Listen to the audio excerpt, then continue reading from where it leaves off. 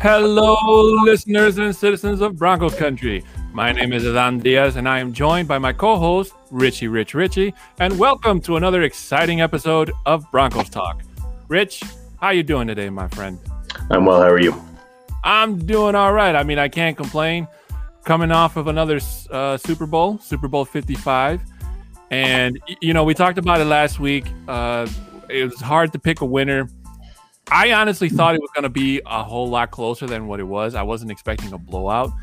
But I got to tell you, I don't feel bad that the Chiefs lost. I'm actually feeling better, if not happier, than if we had to come on here live and say, hey, it's the Chiefs got a back-to-back, so now they're tied with Lombardi trophies with the Broncos. But thankfully, that didn't happen. And at this moment in time, the Broncos still lead in terms of being the only team in the AFC West to win back-to-back titles. I agree. So, breaking down what we saw, Rich, let me just start by saying that I think that if the Kansas City offense went in there a little bit too cocky for my liking, they went in there trying to do what they've been doing since the beginning of the season and basically kind of gambling, if anything at that. They went in there with their offensive line kind of being held by duct tape, kind of like how the duct tape that was being held by the Broncos secondary was the exact same tape job that was used in the offensive line for the Kansas City Chiefs. And I honestly thought that, Andy Reid or even Eric Bieniemy would kind of scheme different plays, incorporate more screen passes, more run game, try to use something to their advantage, because if the Bucs front D line was going to be that vicious, and from what we saw, Mahomes was running away for his life. I mean, he had almost 500 yards, if I'm not mistaken, and just scrimmage yards by himself, that the Kansas City offense did not live up to par, and they were just running around. Mahomes trying to make these diving throws, playing with an injured toe, and God only knows what else after he got twisted like a pretzel on one play. Yeah, I mean, KC just kind of got dominated up the middle. So what ended up happening is that Mahomes likes to kind of do roundabout circles in the middle part of the pocket to try and extend out plays. He actually doesn't want to run, right? Like he's more of like a mobile pocket passer. So if you force him off his spot and let him get out of contain or break contain or give him a lane to run, he will. What his toe prevented him from doing in the Super Bowl was those like 20, 30-yard runs that you sometimes see from him during the game. We really didn't see those from him in the Super Bowl, right? But what we did see from the Tampa Bay Bucs defense was that pressure straight up the middle, which is basically the shortest distance to get to the quarterback. And that's the fastest way to get a pocket passer out of their place, break their vision, and force them to hold onto the ball longer. No, I totally agree. I mean, like me and you were kind of talking about before we went live on the air today, the Buccaneers got Vita Vea back at the perfect time. And, him with Ndamukong Suh, you made a point about how these guys were just literally pushing the offensive like they weren't even there. It's just amazing. And like I just finished saying earlier, I thought that, having an offensive-minded coach like Eric Bieniemy and then with Andy Reid at the helm, that they would use more plays to their advantage, where if the front D-line can get and push, then you can have a guy like Edwards-Helaire. I don't know where Le'Veon Bell was. I don't even think he suited up to play. But Kansas City got away from the running game. And I even told this on social media, where I said, if the Kansas City defense keeps falling behind, then the offense is going to start making more mistakes because they're going to get desperate. They're going to have to start throwing the ball more.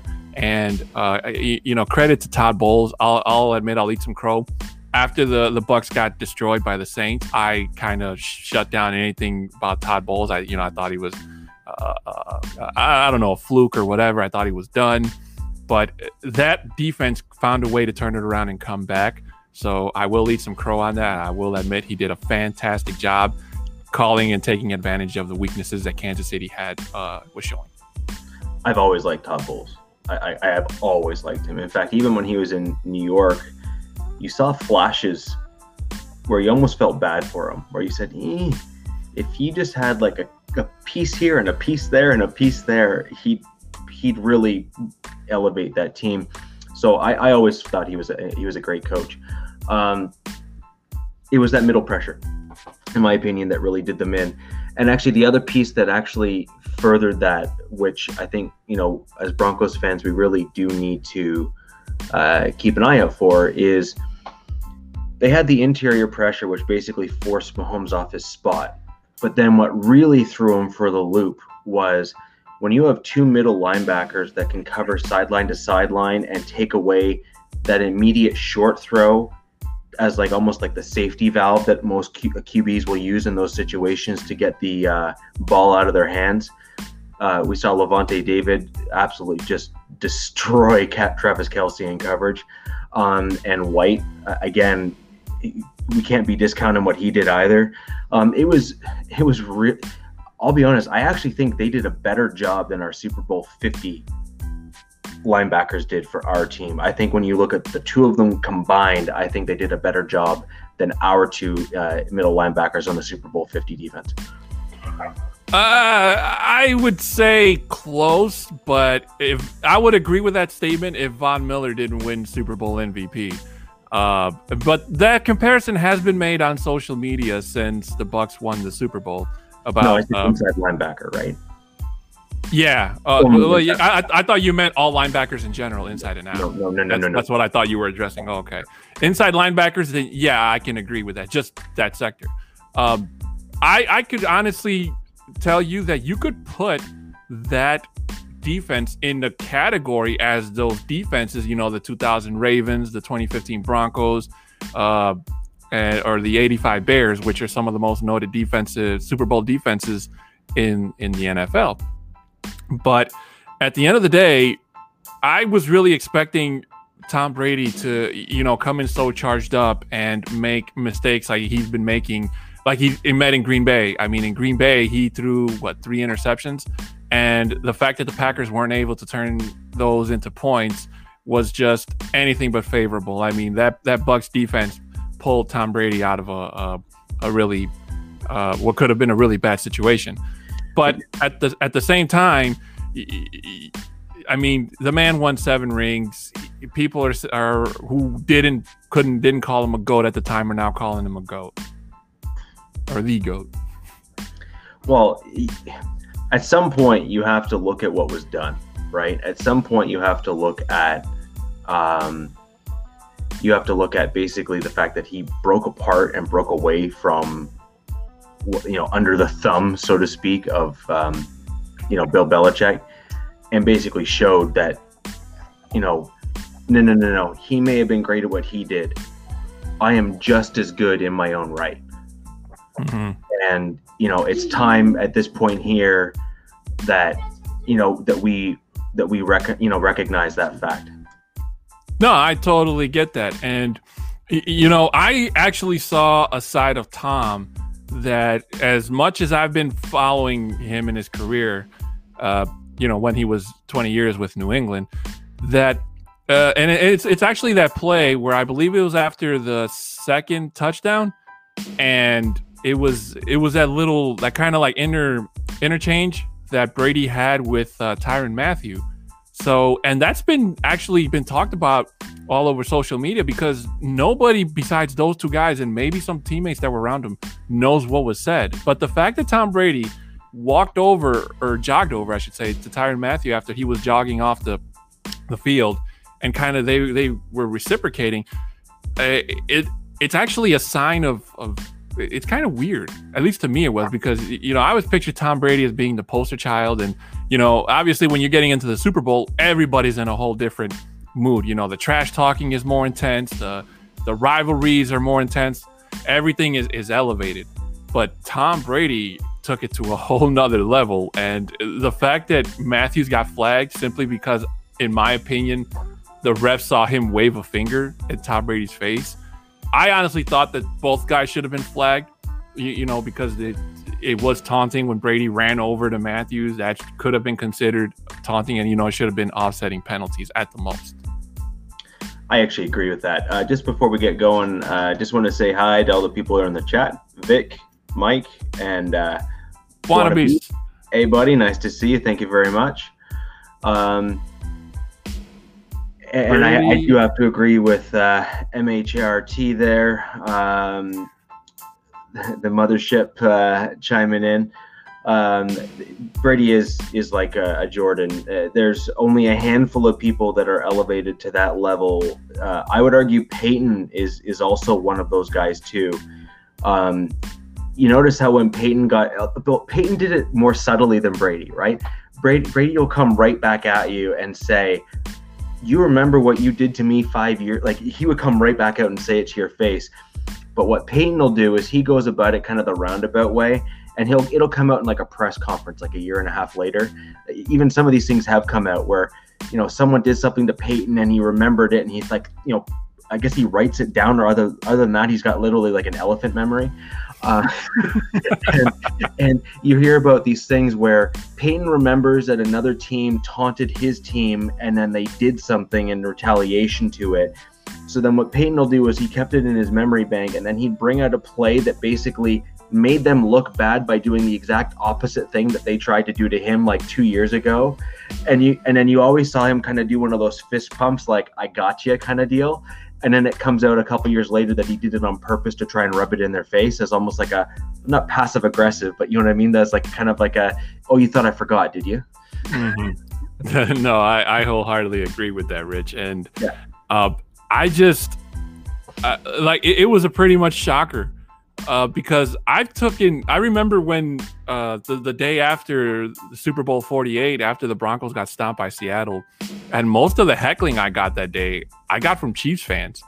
And it was just like, you embarrassed the AFC West division. How could you go on and embarrass us like that and blah, blah, blah. So I'm not gonna sit here and tell you I didn't return the favor, because I sure as hell did. Most of the Chiefs fans that I know are friends that I'm really close with. I sent them that picture of the meme of I forgot the name of the player who waved the peace sign at Tyreek Hill, even though he got called for unsportsmanlike. But I don't know about you, Rich, but I felt that when he did that, it was Winfield. Thank you, Winfield. When he did that, I feel like he wasn't just talking for Tampa Bay Buccaneers, who remembered when Tyreek Hill did that backflip into their end zone. And I'm surprised. I thought, Tyreek was going to flip. I thought he was going to start a fight. But unfortunately, luckily he took it on the chin, and he's like, okay, well, now we know that he can dish it out, but he can take it too when it happens to him. Well, I have to say, so Winfield, his father played in the NFL as well. So, I mean, we do need to be understanding or have a pretty solid understanding that, he had the benefit of having his father coach him up his entire life, the nuances of an NFL game, and knowing the right time to do the right thing to avoid it. If you notice, he waited to do that, even though that they had pretty much stymied Hill almost the entire game. So it's not like there wasn't other opportunities for that sort of thing to happen, right? Mm-hmm. He waited until the game was completely out of reach in the fourth quarter, later in the game. It was almost what a savvy vet would do, and the guy's a rookie, right? And in terms of looking what other people and other players have said, like even Shannon Sharp made a comment similar to that today, where he said, you look at what he did, and it wasn't just that he did it, it was when it was timed.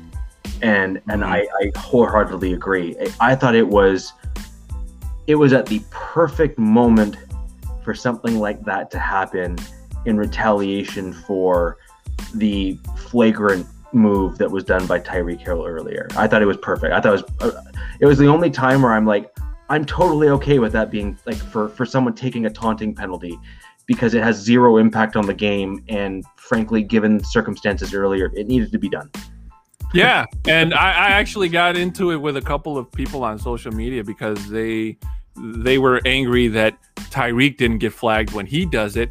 But most of the time when Tyreek does it, he's literally running into the end zone, or he's like a few feet away where it's not technically in their face. So I think the unsportsmanlike rule is you can't do it in front of they're literally in front of them because it's considered taunting, or it depends on what they're doing while they're, I don't know. The rule is kind of sketchy, but I can see why people would make that rule. So let's take in some comments here, Rich. Chris Hernandez, welcome to the show. Hope you're feeling better, my friend. He says, I was good with the peace sign. He was just paying it forward. Glenn Hauser, good friend of mine, he says, none of that loss is on Mahomes. He gave everything he had, and the scrambling and passing was crazy. And that's what we were talking about just now, Rich, was that Mahomes literally played probably his best game of the season in terms of trying to find guys that are open, getting twisted up like a pretzel and still coming in there and, trying to make a play, trying to get a touchdown. And the fact that the Chiefs only put up 9 points, it's like, it's something. At least it's not like a giant goose egg, which would have been way worse. I also think, just to Glenn's point there, I think what needs to be called out is Mahomes was getting hit, and on his way down, there was 2 throws that I can remember. There may have actually been more, but there was 2 throws in that game where he was either in the process of falling to the ground or was in the air and threw a ball, and both balls hit his receiver in the numbers, and they both were dropped. Mm-hmm. Mm-hmm. And I think that's really, really important to make note of, is that if you're going to try and point blame or whatever, you can't really put that back at Mahomes, because in situations like that, or more often than not, and this is what kind of annoys us as Broncos fans with the Chiefs, is those are the plays that he makes, and then you're kind of saying, that's just not fair, because the guy shouldn't be able to make a throw and have it land on the numbers in the middle of a game. And then so often that then becomes a building block of like a catalyst for the team's confidence, and then it just gets stepped up and up and up and up, and then eventually it just becomes almost like backyard football, where you're just saying, okay, well, they scored 30 points somehow in 10 minutes. Yeah, there was one pass to Tyreek Hill that literally, for the first time that I've seen highlights of him, went right through his hands and hit him square in the face. Yeah. And it was just like, I was just sitting there like, dude, you have to catch that. The fact that the Chiefs, how much money they're spending on, trying to keep this team together, you have to catch that ball. There is no way that ball should have gotten through your hands and literally hit him in the face. But I agree with you, Rich. I totally agree with you. And the one thing that Patrick Mahomes kept doing is the one thing that every time Drew Lock tried to do, I always condone him in not doing, which was throwing off of his back foot.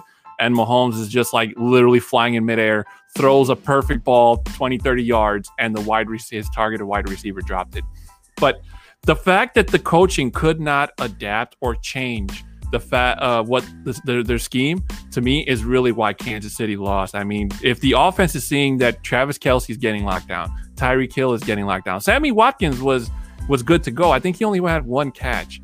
They didn't incorporate him into the game. And like I said earlier, the running game just disappeared after maybe mid-third quarter, where they do have a good guy in Clyde Zeller. Maybe they didn't have any trust in the running game. I don't know what happened, but for them, it was pretty absent. The Bucs, on the other hand, they did have a running touchdown with Leonard Fournette, who just ran past the defense that by that time they just looked like they were done. Well, the other thing that I was really happy to see, and it'll be very interesting to see what happens going into next year, was the Super Bowl had the Chiefs defense finally get called for holding on some of those plays. We saw so many times where Sorensen, he might be one of the dirtiest safeties I've seen play in a while. Seriously. And we saw a few other of the DBs and stuff for the Chiefs. Like, they were doing it all the time. They're doing this and they're doing this, and they like to loop in underneath where the shoulder pad is, and because it's not pulling of the jersey, it doesn't look quite as obvious, but what it does is it prevents the receiver from trying to pull away from them. And we saw that all game, and finally the Chiefs were getting called. Mm-hmm. Like, they were finally getting called in the Super Bowl, and Chiefs fans were up in arms about the fact that they got all these flags. And it's like, well, then tell your guys to actually play football and stop holding the guy 5 yards past the line of scrimmage. You know, it's not rocket science. Like, if you're holding and you're causing a penalty and you're causing pass interference or whatever the case may be, don't do it, and then you won't get called. It's like, tell my kids, like, guess what? If you don't follow the rules, you're going to get in trouble. So if you don't want to get in trouble, then start following the rules. Not rocket science. No, I totally agree with you. George Moravi, I hope I said that right. Thanks for watching the show, and he has a question for us, Richie. And he says, how much do you think Andy Reid's son getting into a car accident the night before affected him? Now, this is a very good question, George and Rich, because this is something that was actually brought up on the sports shows yesterday. And I have to tend to agree that I actually think that it did have an effect on him, because if I'm not mistaken, Rich, before the halftime show, Andy Reid called a timeout and basically gave the Bucs a chance to not only catch their breath, but, kind of reformat themselves. And it's kind of like what Vic Fangio did against the Raiders in our last game, where he called the timeout and he gave John Gruden and the Raiders a chance to kind of get their ducks in a row, and then they end up going in for a score. So I'd have to believe that. I don't think Andy Reid's head was completely in it. Maybe he was making choices or decisions that weren't really where you'd see him make a year ago, and it was kind of like maybe he let, I don't know, Bieniemy kind of run the show, or something was going on. But I would have to say that I do agree. I don't think that Andy Reid was 100% at this game. I know his mind was wandering elsewhere, and it kind of showed in the coaching. I have to imagine, from all accounts, from everything anyone has ever said about Andy Reid, and one of the reasons why even as an opponent, you don't have a whole ton bad to say about Andy Reid as an individual, right? That's it's one of those things. It's almost like Gronkowski, right? He played with the Patriots all those years, and as much as you really wanted to hate him just because he was just that good, he just had a certain personality where you're like, I really should dislike you, but I don't. Right? And so I have to imagine that Andy Reid, with his son being a family man, all accounts are that he's all in with his family and his wife and all that, and kids.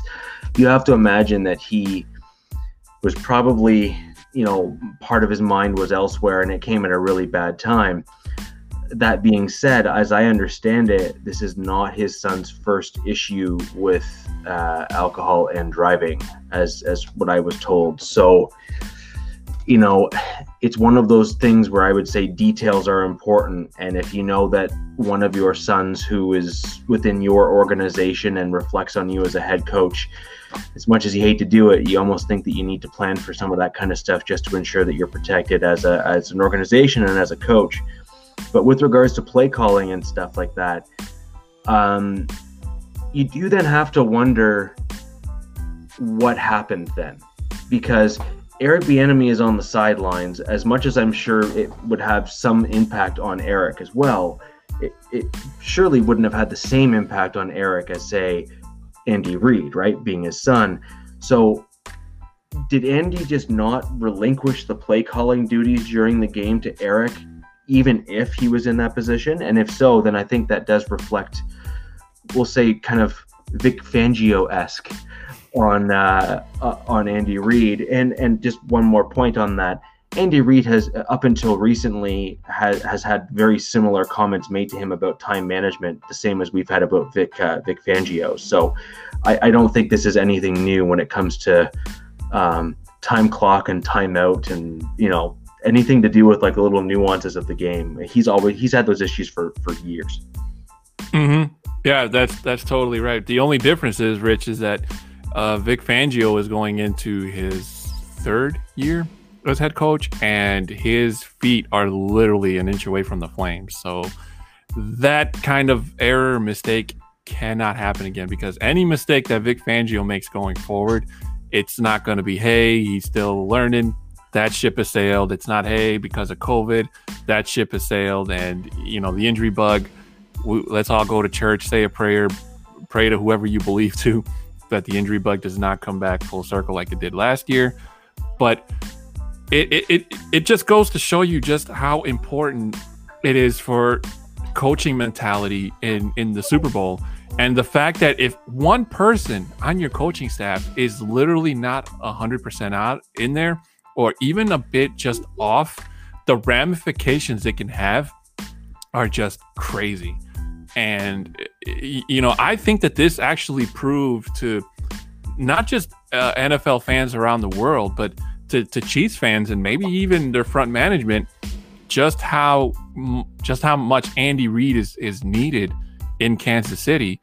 And you could even say what the future looks like once Andy Reid leaves Kansas City, and what's going to happen with everything that he built there and how it can change. Yeah, and I don't know if you saw some of the pre-game stuff. I did find it really interesting how he operated, or operates rather, even now, where I kept on thinking back to Shurmur could probably learn a few things. So Andy apparently has a completely open door policy. So there's this little spiel at the beginning of the pregame show where the janitor from Green Bay came to his office and said, "I have a play for you." And then Andy said, "Yeah, I'm sure you do." And then he came back another time, and then Andy said, "Well, just write it down to see what it is." Right? And lo and behold, in the playoff game, or it was either Super Bowl or playoff game, the play that the janitor wrote down was used, and it scored a touchdown. Oh, wow. So that made it into the pregame kind of preamble of the Super Bowl and whatnot. So apparently he's got a completely open door policy. Now he also prefaces it with, "I have 51% veto power, so deal with it." But he also says that, "I will never turn away someone coming to me with what they believe is a good idea, and I will analyze it, and it will honestly and truly get a fair shake as I apply it. And if it works, it works." Mm-hmm. And then I thought forward to Shurmur, and I'm saying, I think Shurmur could use a little bit of that. Well, that's still yet to be proven, Rich. But seeing as how we are halfway through the show, Rich, and it's technically our halftime, mm-hmm. I thought we would talk about a little bit about what your thoughts were on the halftime show, which was presented by Pepsi and which featured The Weeknd, a guy that I'm pretty sure a lot of people over a certain age group had to Google who didn't know who The Weeknd was. I got to tell you, I wasn't a fan of everything he did. I thought it was weird. I was really expecting, me personally, I like collaborations. I like when, they invite other artists and stuff, even if it is just to sing, a song or two, or they join on a song together. I thought it was weird. I didn't think it was great. Like, I only liked one song by The Weeknd anyway, which was Blinding Lights, and he sang that towards the end.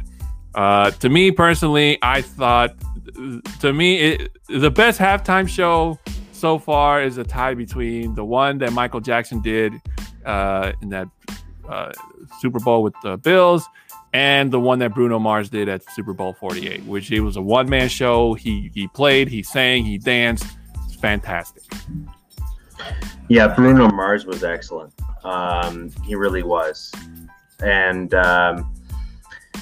well, for those of you who don't know, I'm from the GTA. That's a Greater Toronto area, and The Weeknd actually was born and raised right near. Actually, I was born and raised until I was 6 in a similar area.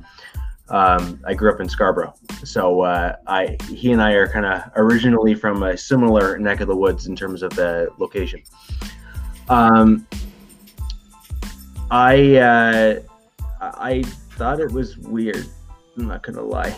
I thought there was some good stuff. I thought there was some not so good stuff. I actually liked the middle of the field piece. Like, I actually liked when they had everyone kind of in the field and did that element of the show. But I think that the vision with the lights in the hallways and the movement and that kind of stuff, I think on paper it probably looked really good. And then I think when it's practically applied in a dark setting in a stadium and a Super Bowl, you're probably going to look back at it and say, not what I was hoping for. Yeah, Glenn Hauser says, I thought he did great considering the lack of an audience. Well, I thought it was going to be a great show, Glenn, and you're right to a certain point, the lack of an audience. I thought that would leave, some more room to imagination. The ending where everybody was dressed like him, I thought it was going to be something like Thriller, where everybody was just going to start Thriller dancing or something. So, I mean, I'm not saying it was terrible. I'm just saying it was weird. Maybe because I've never seen The Weeknd in concert, let alone on TV.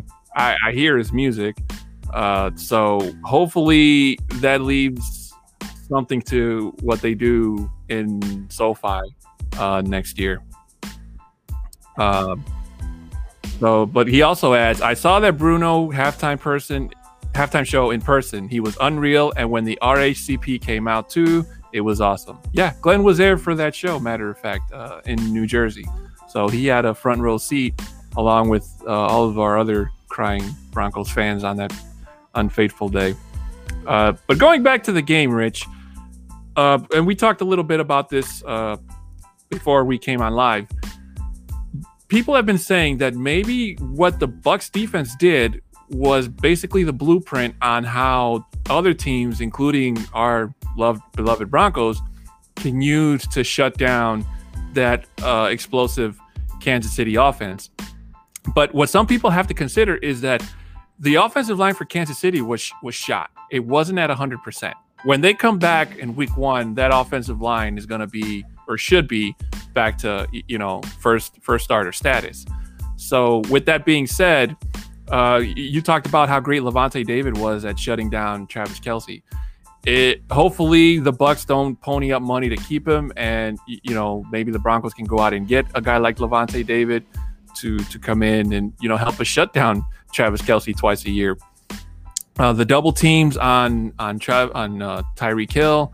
I mean, people have been doing that for the longest.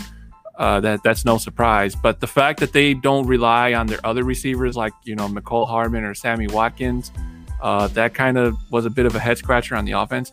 So there's bits and pieces that the Bucs defense did that other teams can kind of incorporate into their own. But I wouldn't say it's a full blueprint where it's like just that's exactly what you got to do. And if you do it just like them, then you can shut out that offense.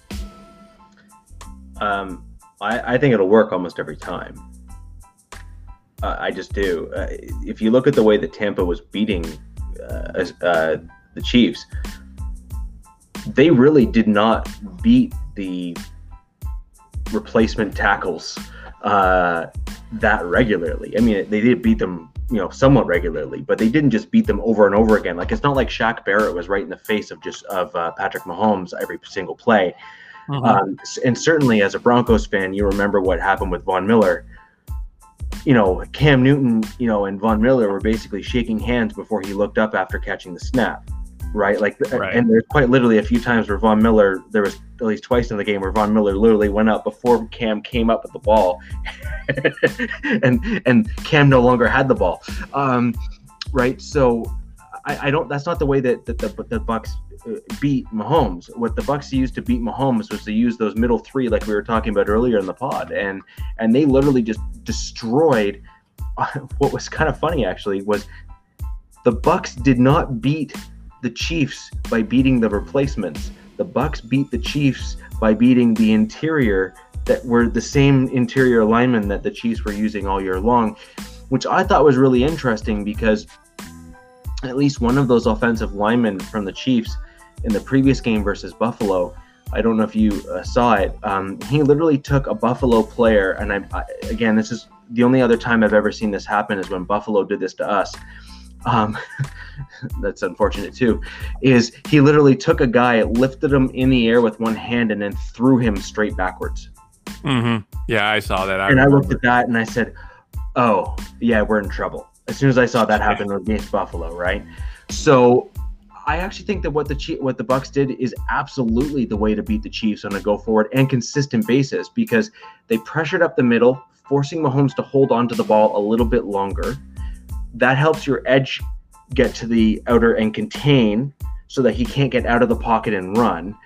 And then add on to that the speed of the middle linebacker position to take away the safety valves of a Travis Kelce or, pick your running back that they happen to have in at any given moment. And that's really the way that I think you can beat them long term.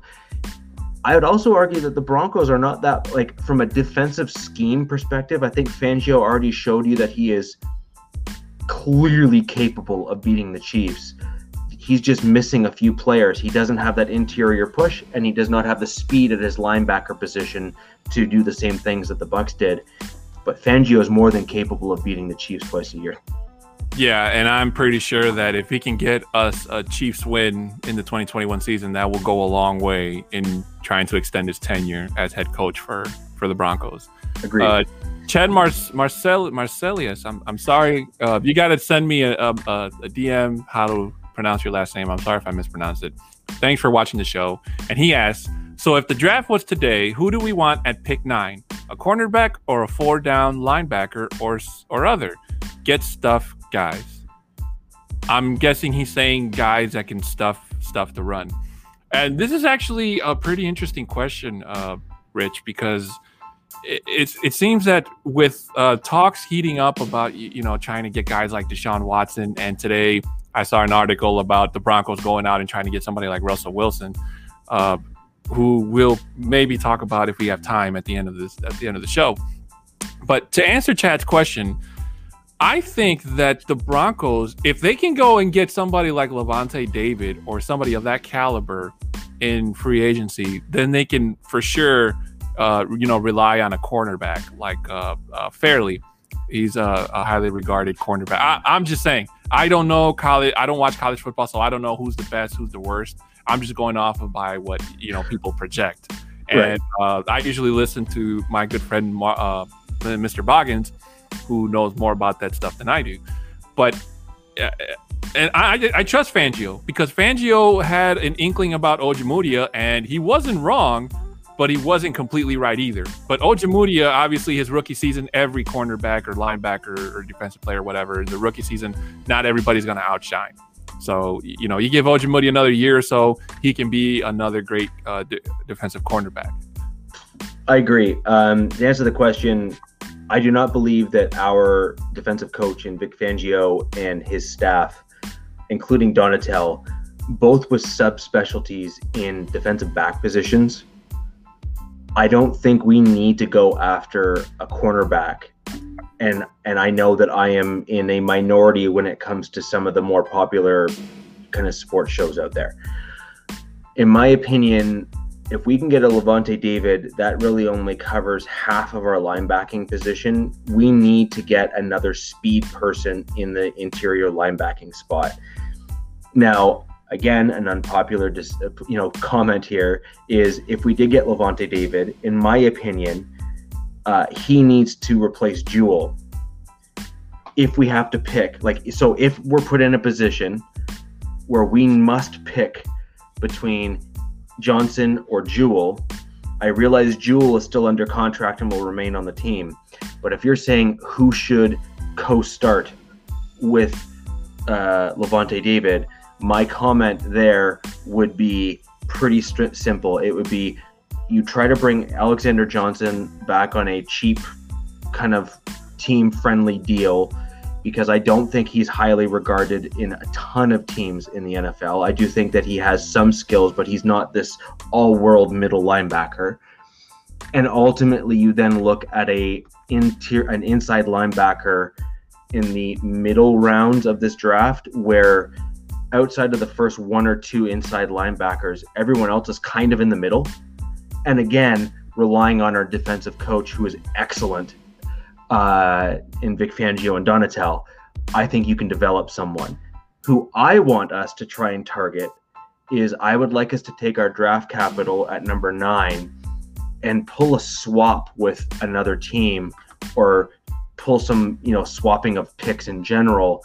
I would like us to try and target Daron Payne from the Washington football team as an interior complement defensive lineman. Bear with me.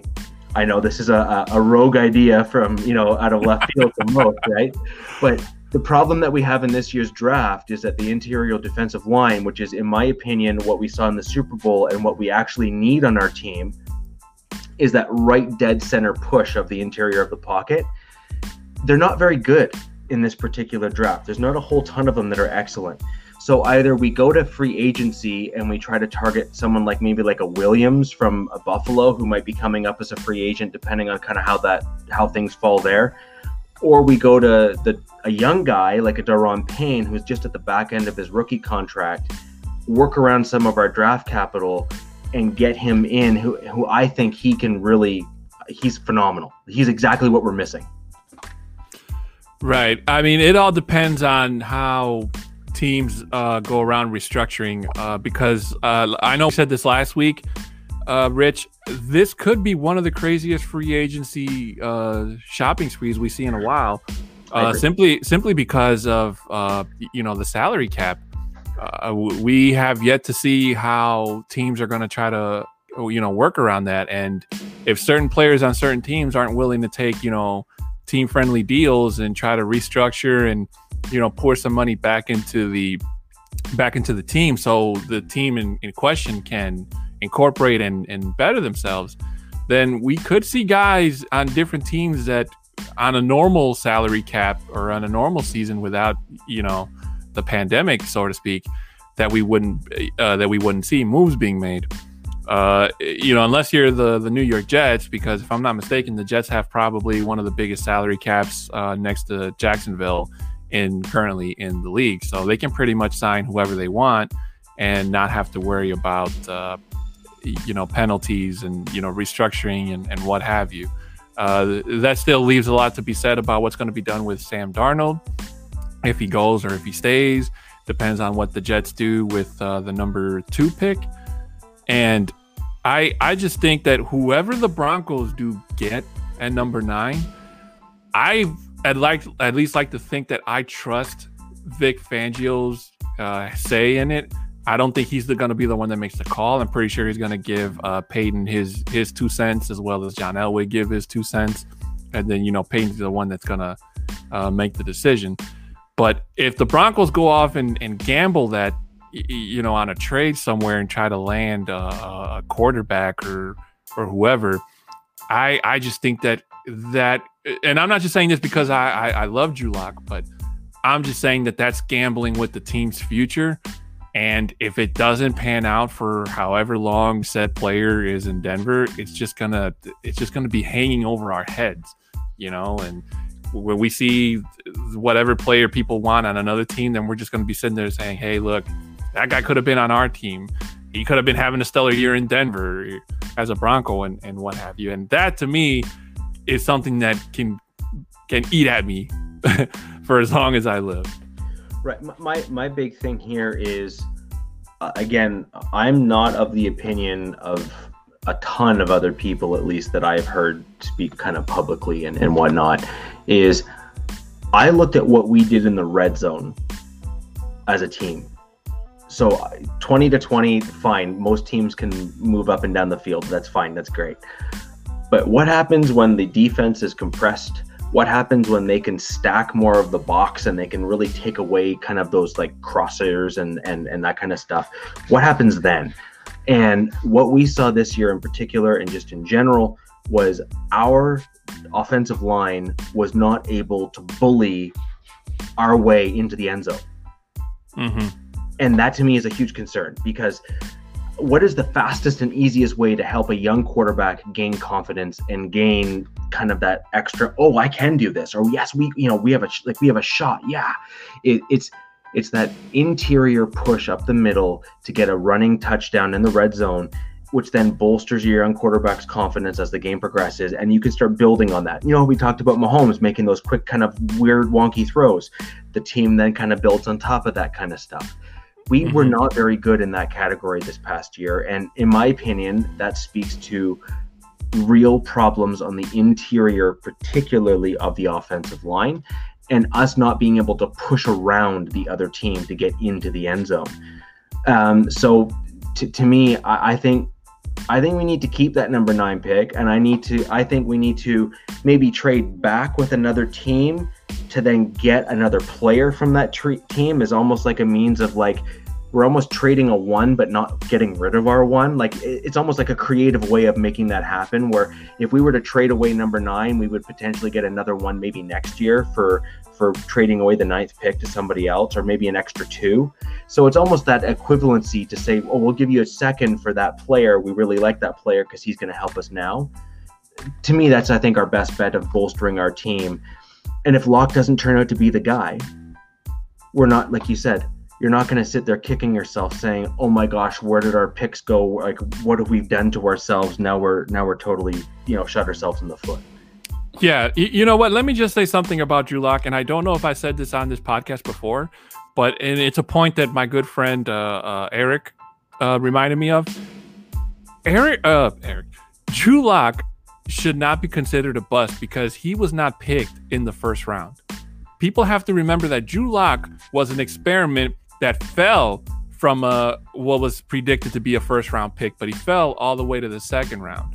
So if Drew Lock does not improve and he does not better himself next season, I don't think that he should be viewed as a bust like you would say Paxton Lynch, who was picked dead last in 2016, but he was still picked in the first round. And it was no surprise that Locke was the guy that John Elway wanted. And if Denver didn't trade down in that draft, it was pretty much guaranteed that John Elway was going to pick Drew Lock. With the 10th pick. Instead, he traded with the Steelers. Denver moved down, but they got 2 picks in the 2nd round. And then we all know what happened. Elway went out and got Fant. He went and got Dalton Risner, and then he went and got Drew Lock. So his whole thing in terms of drafting was actually better, but it just people just have to be patient. And the same thing I say with Vic Fangio. Vic Fangio, by his 3rd year when he was with the Bears in 2018, he turned that defense around, and the Bears defense was just fantastic. They were hitting, they were running on all cylinders, they were covering up for the offense, which was struggling. And obviously, in that point in time, Vic Fangio was only the defensive coordinator, so he couldn't do anything about the offense. So I have hope that Vic Fangio's 3rd year in Denver, especially knowing that his feet are going to be so close to the fire if it doesn't shape out, that whatever changes and players we get back on defense should all be for the better. Few rapid fire comments on that. This year we had 6 defensive backs that were on IR by the end of the year. On top of that, we had over 50%, no, more than 50%, 60 or 65% of our IR was on our defensive side of the ball. And the overwhelming majority of our starters on defense ended up on IR before the year ended. So all those projected starters that we had, they were gone for the year. So the fact that we ended up doing as well as we did should really be, especially on defense, because our defense did not go to this, like, we didn't tank per se on defense. We actually kept at a pretty high level in terms of our defense, considering where we really struggled was actually on offense, which oddly enough, if you like to look by comparison, we only had 1 offensive starter that was slated for week 1 to start, who was on IR. So again, the disparity between the 2 sides of the ball, and yet our defensive caliber of play did not decline. I mean, it declined, but it did not decline to the same level or degree as, relative to the number of defensive starters that we lost. Now, on to your point there, last year in the draft, we literally went almost completely offense in almost all rounds.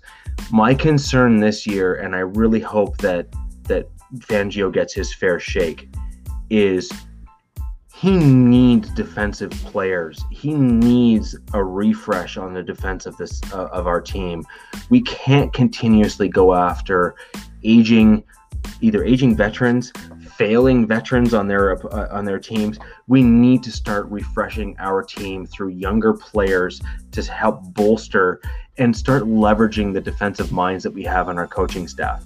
So I really, really want to see Fangio get his defensive guys, not just defensive guys, but I want his defensive guys that he has selected out of the draft. Because if he is going to fail, I want him to fail because of the people that he selected, and so that it is then on him rather than on people that he was not provided. No, I totally agree with you, Rich. And I'm kind of glad that the Broncos didn't decide to move on from him this year, even if we didn't have a raging pandemic going forward, because even without the pandemic, if let's say that never happened, the injury bug alone, I mean, you can't really blame Fangio for that. And I give him all the credit in the world for trying to make do with guys that have never even been heard of, guys that were literally pulled up from random practice squads who didn't get to sit down and learn all the defensive schemes and whatnot. But like we said at the beginning of the show, all that stuff, that safety net is completely gone. So Vic Fangio, if he has any hidden tricks, any hidden plays, anything, he has to bring it with him.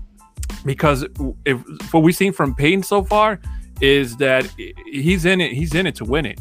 And we saw what he did, what he tried to do with trying to get Matthew Stafford to Denver.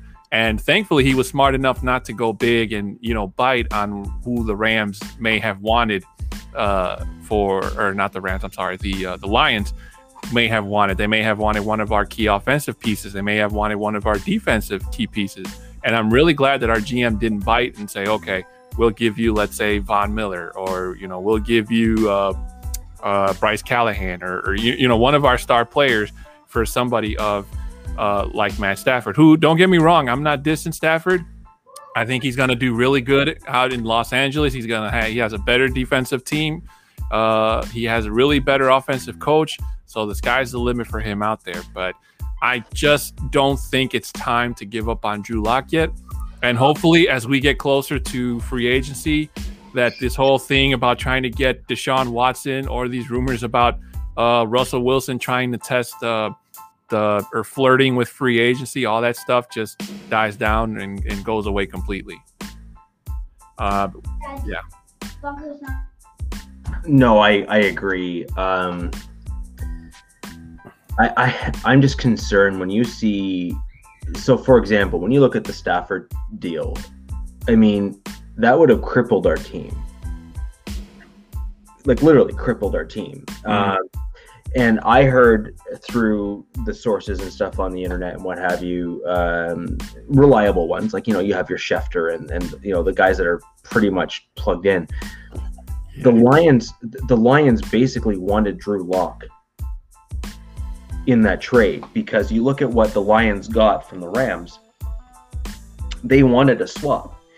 They didn't want to start from scratch completely. They wanted someone who, showed that they could do it in the NFL. Not necessarily that they were doing it really well, but they at least could do it in the NFL. And I think part of the reason for that was because Sean McVay is Sean McVay. He's kind of like a Vic Fangio, except on the offensive side of the ball. So he's looking at it saying, no worries, I can look at the strengths and we'll build on that. So, we're good. And then meanwhile, Sean McVay was looking at Stafford and saying, oh, he's got more skills and I'm me. Yeah. So, you know what I mean? It's it's a win-win situation, I think, for both parties involved there. And on the Lions side, they felt that they had a seasoned veteran who was proven and made it to the Super Bowl in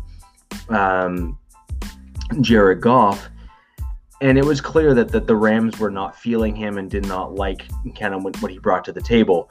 So it's unfortunate, but I just don't think that it was in our best interest, because I even said on our pod earlier, if we were going to get Stafford, Locke was an absolute no-go for me. I wanted him to stay on our team because Stafford has been hurt a few times.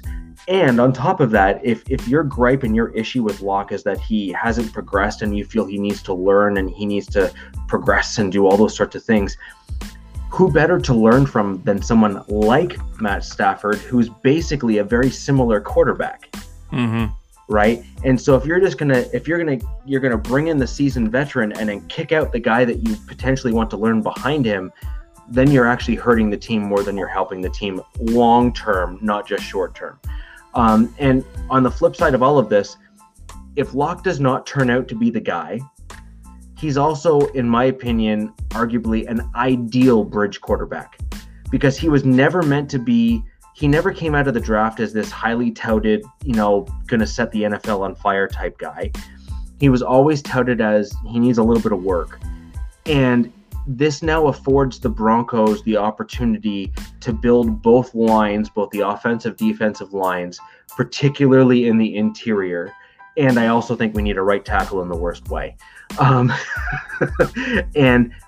even if Locke doesn't turn out to be the guy, you build out those lines, bring in another rookie. It won't be 2022. It'll probably be 2023. Right. And I think that at that point there, you're looking at a better rookie class of quarterbacks.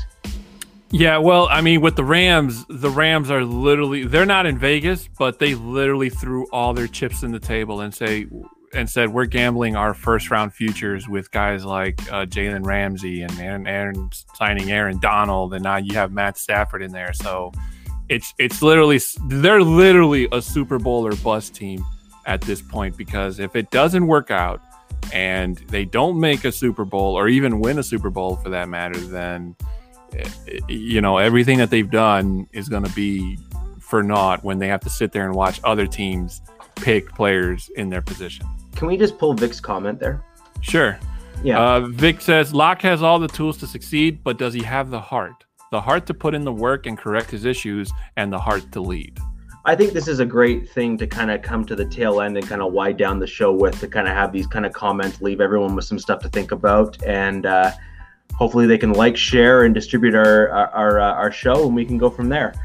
In my opinion, Locke has the tools to succeed, but what he did not show us last season was the willingness to take elements of his game and improve on them, knowing that they were issues and they could be issues. So what we didn't see as Broncos fans between last offseason and this season that has now just ended was he was throwing off his back foot. He was throwing to the wrong side of his receivers or ball placement as being an issue. He was having troubles reading defenses. And he didn't pick one of those things and fix it. And I think as a Broncos fan, for me, that was one of the most frustrating things that I saw of Drew, is that he did not fix one of those top three things. And I think that if he had chose particularly the ball placement issue as his one thing to correct and fix, which ultimately was probably also tied a little bit to his throwing off the back foot, then I think he would have done much better. I think he would have improved. I think that he would have taken the leaps that we as Broncos fans wanted him to do. And Vic, as much as I would like to agree with a comment like that, I think part of leading is looking inward at yourself and identifying things that you need to work on. And I think that's what so many Broncos in this past Super Bowl week pointed out about Peyton Manning, coaches and players, is he would come in with a notebook and say, here's all the stuff I did wrong, now let's fix them. Mm-hmm. Who's going to argue when their best player on your team comes in and says, I messed up? Nobody, because you're just looking at that and saying, that's who I want to follow, that's who I want to lead, and that's why I'm following, and that's why they're leading me into battle. Agreed. Very well said, Rich. We're running out of time, so let me just quickly say that I do think that Drew Lock can be the future. He just needs to clear up and change all the mistakes that he made last season, which was throwing off of his back foot, learning to trust his pocket a little more. The accuracy, that's something that cannot really be taught. That's something that he has to learn to work on his own. and just basically learning how to read a defense. He's going into his third year. He should be able to learn how to read most defenses and be able to call the audibles. So that's just basically what he needs to do. But he has a lot to prove. So with that being said, guys, that's going to do it for our show. Thanks for tuning in and sitting down with us and talking about Super Bowl and Broncos stuff that and anything that we did or did not get to. We do apologize. Unfortunately, an hour just goes by so fast. So make sure you follow us at MHRT Podcast on YouTube, Facebook, and on Twitter. You can follow myself at the number 6 FT10 Mexican, a 6'10" Mexican altogether. My co-host at RICHIRICHEH. You can IDM us or tag us on Twitter on any comments, questions, ideas you have about us or about the show in general. So make sure you subscribe on YouTube, you follow us on Facebook, and you so you can keep up to date on anything that's Broncos Talk or Mile High Roundtable related. So with that being said, before I forget, if you're listening to us on Anchor after the fact, please make sure, if you want to be a supporter, to support the show, like our good friend Chris Hernandez. Shout out to him. Thanks for being a supporter. And make sure, wherever it is you're listening to us on audio, to always come back on Tuesdays if you want to catch the show live. So for my co-host, Rich, I'm Adan Diaz. Have a good night. So long, Broncos country. Thank you.